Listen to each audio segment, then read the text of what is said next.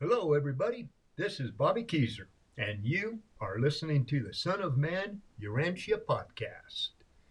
Today's episode is a background paper titled The Trinity and Jesus' Seven Bestowals. God the Ultimate. When we talk about God in the ultimate sense, we're referring to three beings combined in one essence. In other words, one ultimate God resulting from the blending of three distinct gods: the Father, the Eternal Son, and the Infinite Spirit. Combined, they become one being of greater significance than any one or two of them alone. Think of a Venn diagram. Three circles overlapping each other so they produce seven distinct areas. In the center, all three circles overlap and create one combined space. This area represents the Paradise Trinity, made up of God the Father, the Eternal Son, and the Infinite Spirit. Then there are three spaces around that center representing two of the Trinity combined: the Father and the Son, the Father and the Spirit, and the Son and the Spirit. Finally, on the periphery are three spaces representing either the Father, the Son, or the Spirit.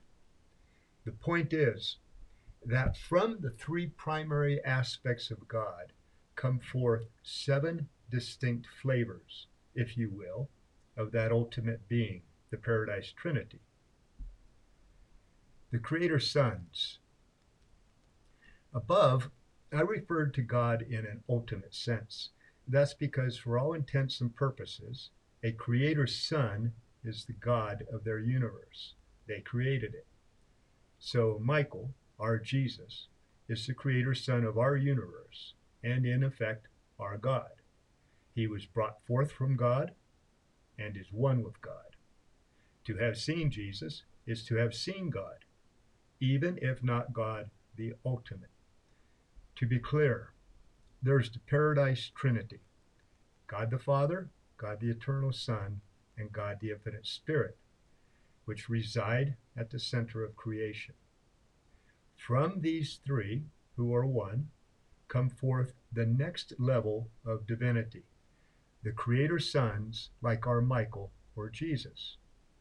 Michael was the 611,121st of these sons to come forth from the Paradise Trinity to build their own universe. Creator Sons, like Michael, have to make a choice between two options. One, they can rule their universe completely on their own, and they can do so at any time they want. But that choice means they be isolated from the Paradise Trinity and the rest of creation. Their other option is to rule their universe in harmony with and submission to the Paradise Trinity.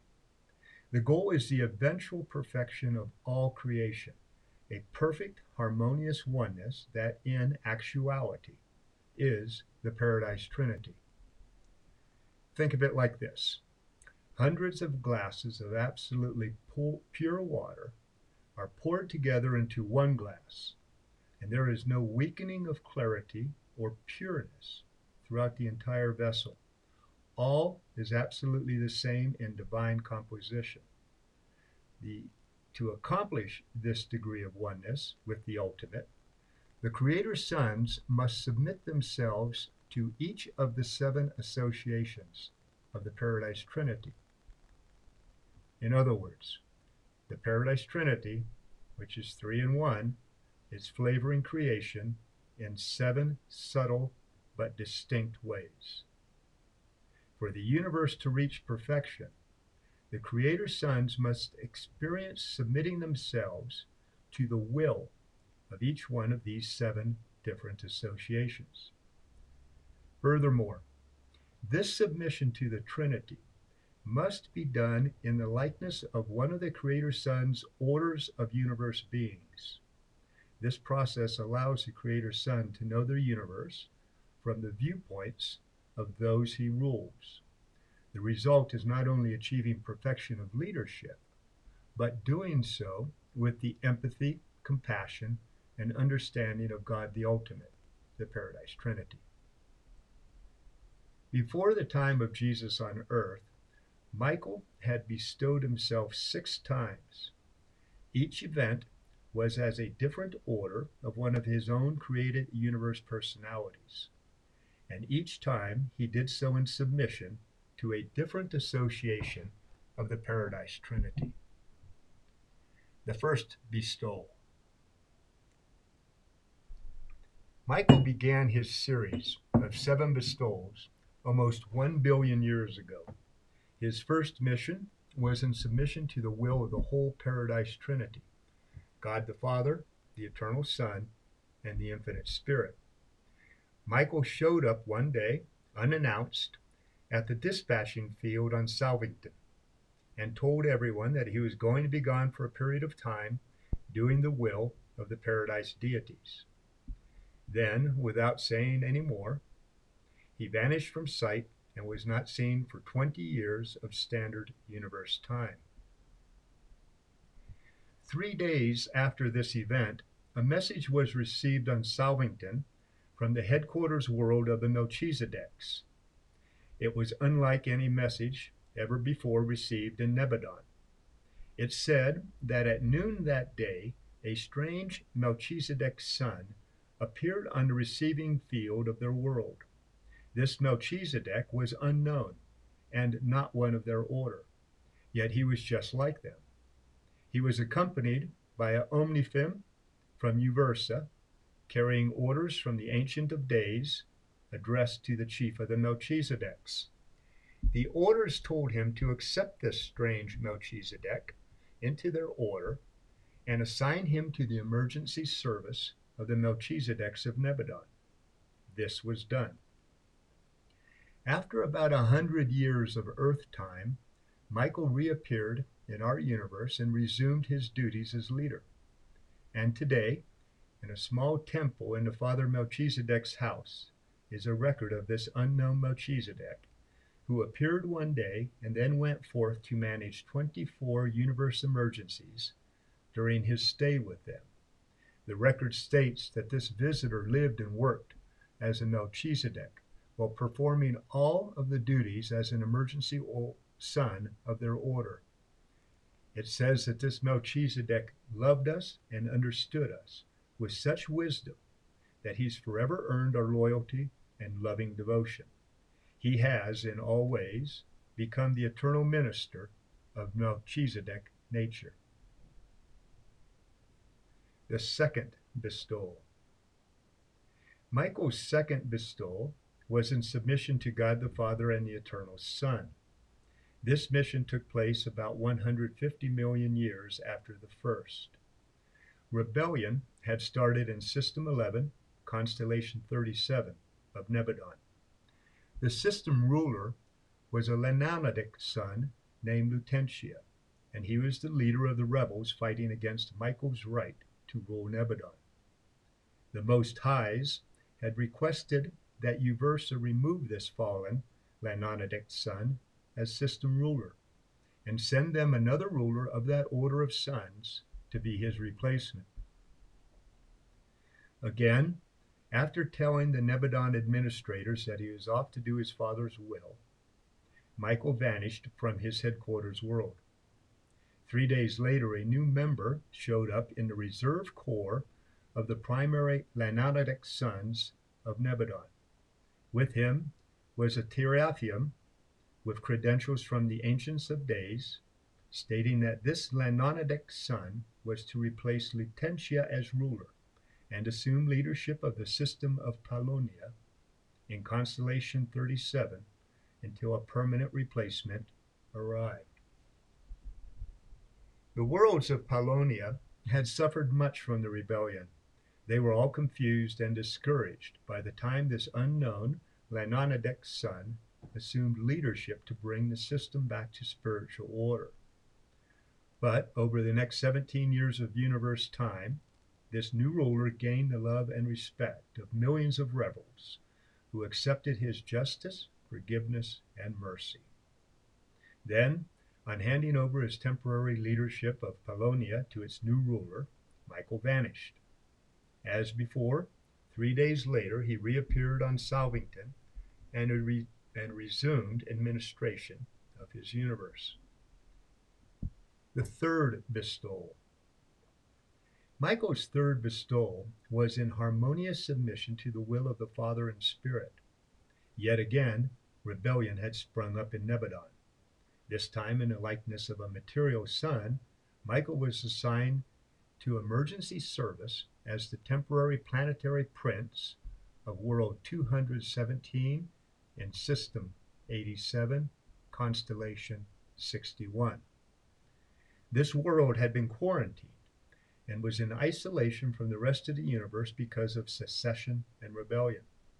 Michael worked for a generation of planetary time to reclaim and restore the planet, and in the process managed to achieve the repentance of its failed planetary prince and his staff. This was a trying situation. Michael's fortitude, skill, and patience in bringing this lost world back into his fold has forever won him the love, respect, and loyalty of the material sons and daughters of Nebadon. Not once since that time have any betrayed his trust. They all know he succeeded while being tried and tested as they would be. On completion of Michael's mission, a material son and daughter was installed on this redeemed and forgiven world. Then again, Michael vanished from everyone's presence, and 3 days later he reappeared in Salvington. The fourth bestowal. Michael joined with the Son and the Spirit to complete his fourth mission for the Paradise Trinity. This was his seraphic bestowal, and it happened at the end of one of the millennial roll calls of Uversa. When he was on this mission, responsibility for Nebadon was given to Emmanuel and Gabriel. Again, Michael vanished from Salvington. 3 days later, Uversa received a broadcast from the seraphic headquarters world of Nebadon. It said that an unknown seraphim had suddenly appeared on the receiving field. This seraphim had tested out as being one of the Nebadon order, and it carried credentials from the Uversa Ancients of Days, certified by Emmanuel of Salvington. As a supreme angel of the local universe, this seraphim has been assigned to the Corps of Teaching Counselors. During his duty as a seraphic or angelic counselor, Michael was attached to 26 different master teachers on 22 different worlds. Through these experiences of being tried and tested as a supreme seraphim, Michael gained the love, respect, and understanding of that order of celestial being. All angels will forever know that their ruler and creator has lived and served as they themselves do and will. The fifth bestowal. Michael submitted himself to the will of the infinite Spirit 300 million years ago. This time, before he vanished from Salvington, Michael let everyone know that his destination was Uversa, the headquarters world of our super universe, or Vonton. Michael appeared in Uversa in the spirit phase form of an ascending mortal of time and space. For 11 years of Orvonton time, Michael lived and functioned as we will someday. He was a spirit mortal, a being of superb spirit personality, who'd been born on the material worlds and who'd advanced to the spirit stage in the long process of ascending to perfection with God. He was known as Evantod, and again he was tried and tested on all points as one of his created personalities, this time as a perfectly trained spirit mortal. The sixth bestowal. In association with the Eternal Son, Michael entered his next to last mission for the Paradise Trinity. In the last bestowal of the fifth, Michael appeared as a fully formed and perfectly trained spirit mortal, a being that was born on a material world, had passed through death and hundreds of training worlds in the Morontia realm, and was now a perfectly trained spirit.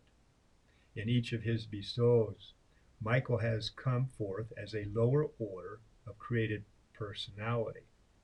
First, he was a Melchizedek, then a Lananadic son, then a material son, then a seraphim or angel, and fifth, a spirit mortal. Now, in his sixth bestowal, and the last one before he comes to earth, Michael takes on the form of a mortal from the Morontia realm.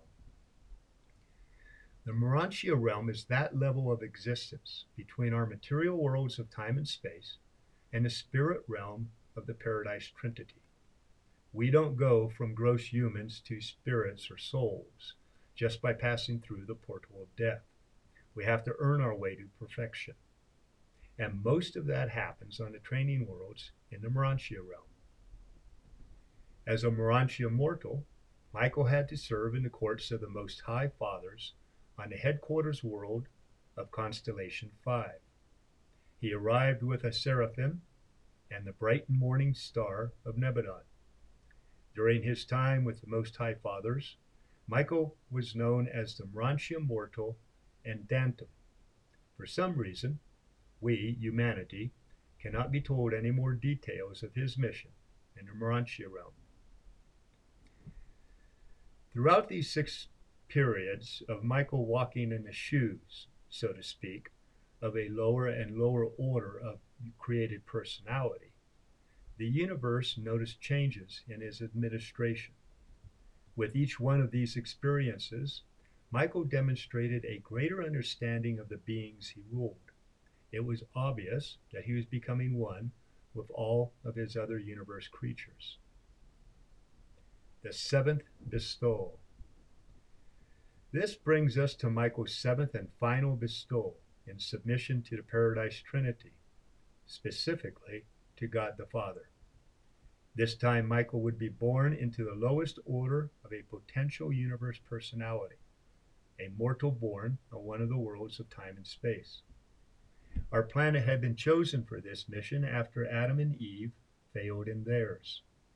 While all of Michael's other incarnations had been done in secrecy, this time the entire universe was aware of everything as it occurred. These broadcasts of Michael's time on Earth kept the entire universe in awe and suspense until his return. Humanity's lived in quarantine and spiritual isolation ever since Adam and Eve fell, and our planet suffered much from their disloyalty.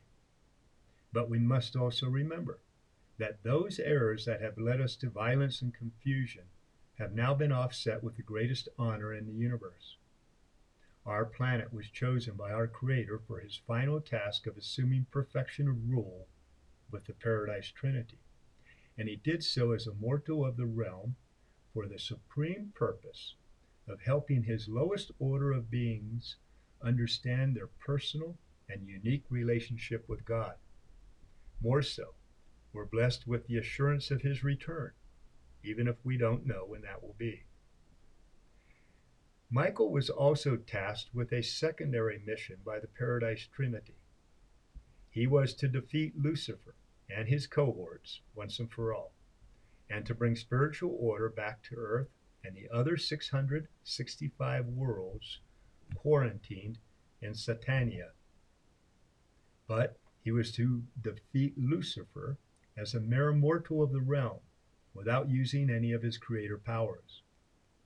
Conquering Lucifer as a mortal was to show that true power resided in the superb perfection of the Paradise Trinity, and that pureness of love, justice, and mercy would, in and of itself, dispense with the lies supporting Lucifer's rebellion.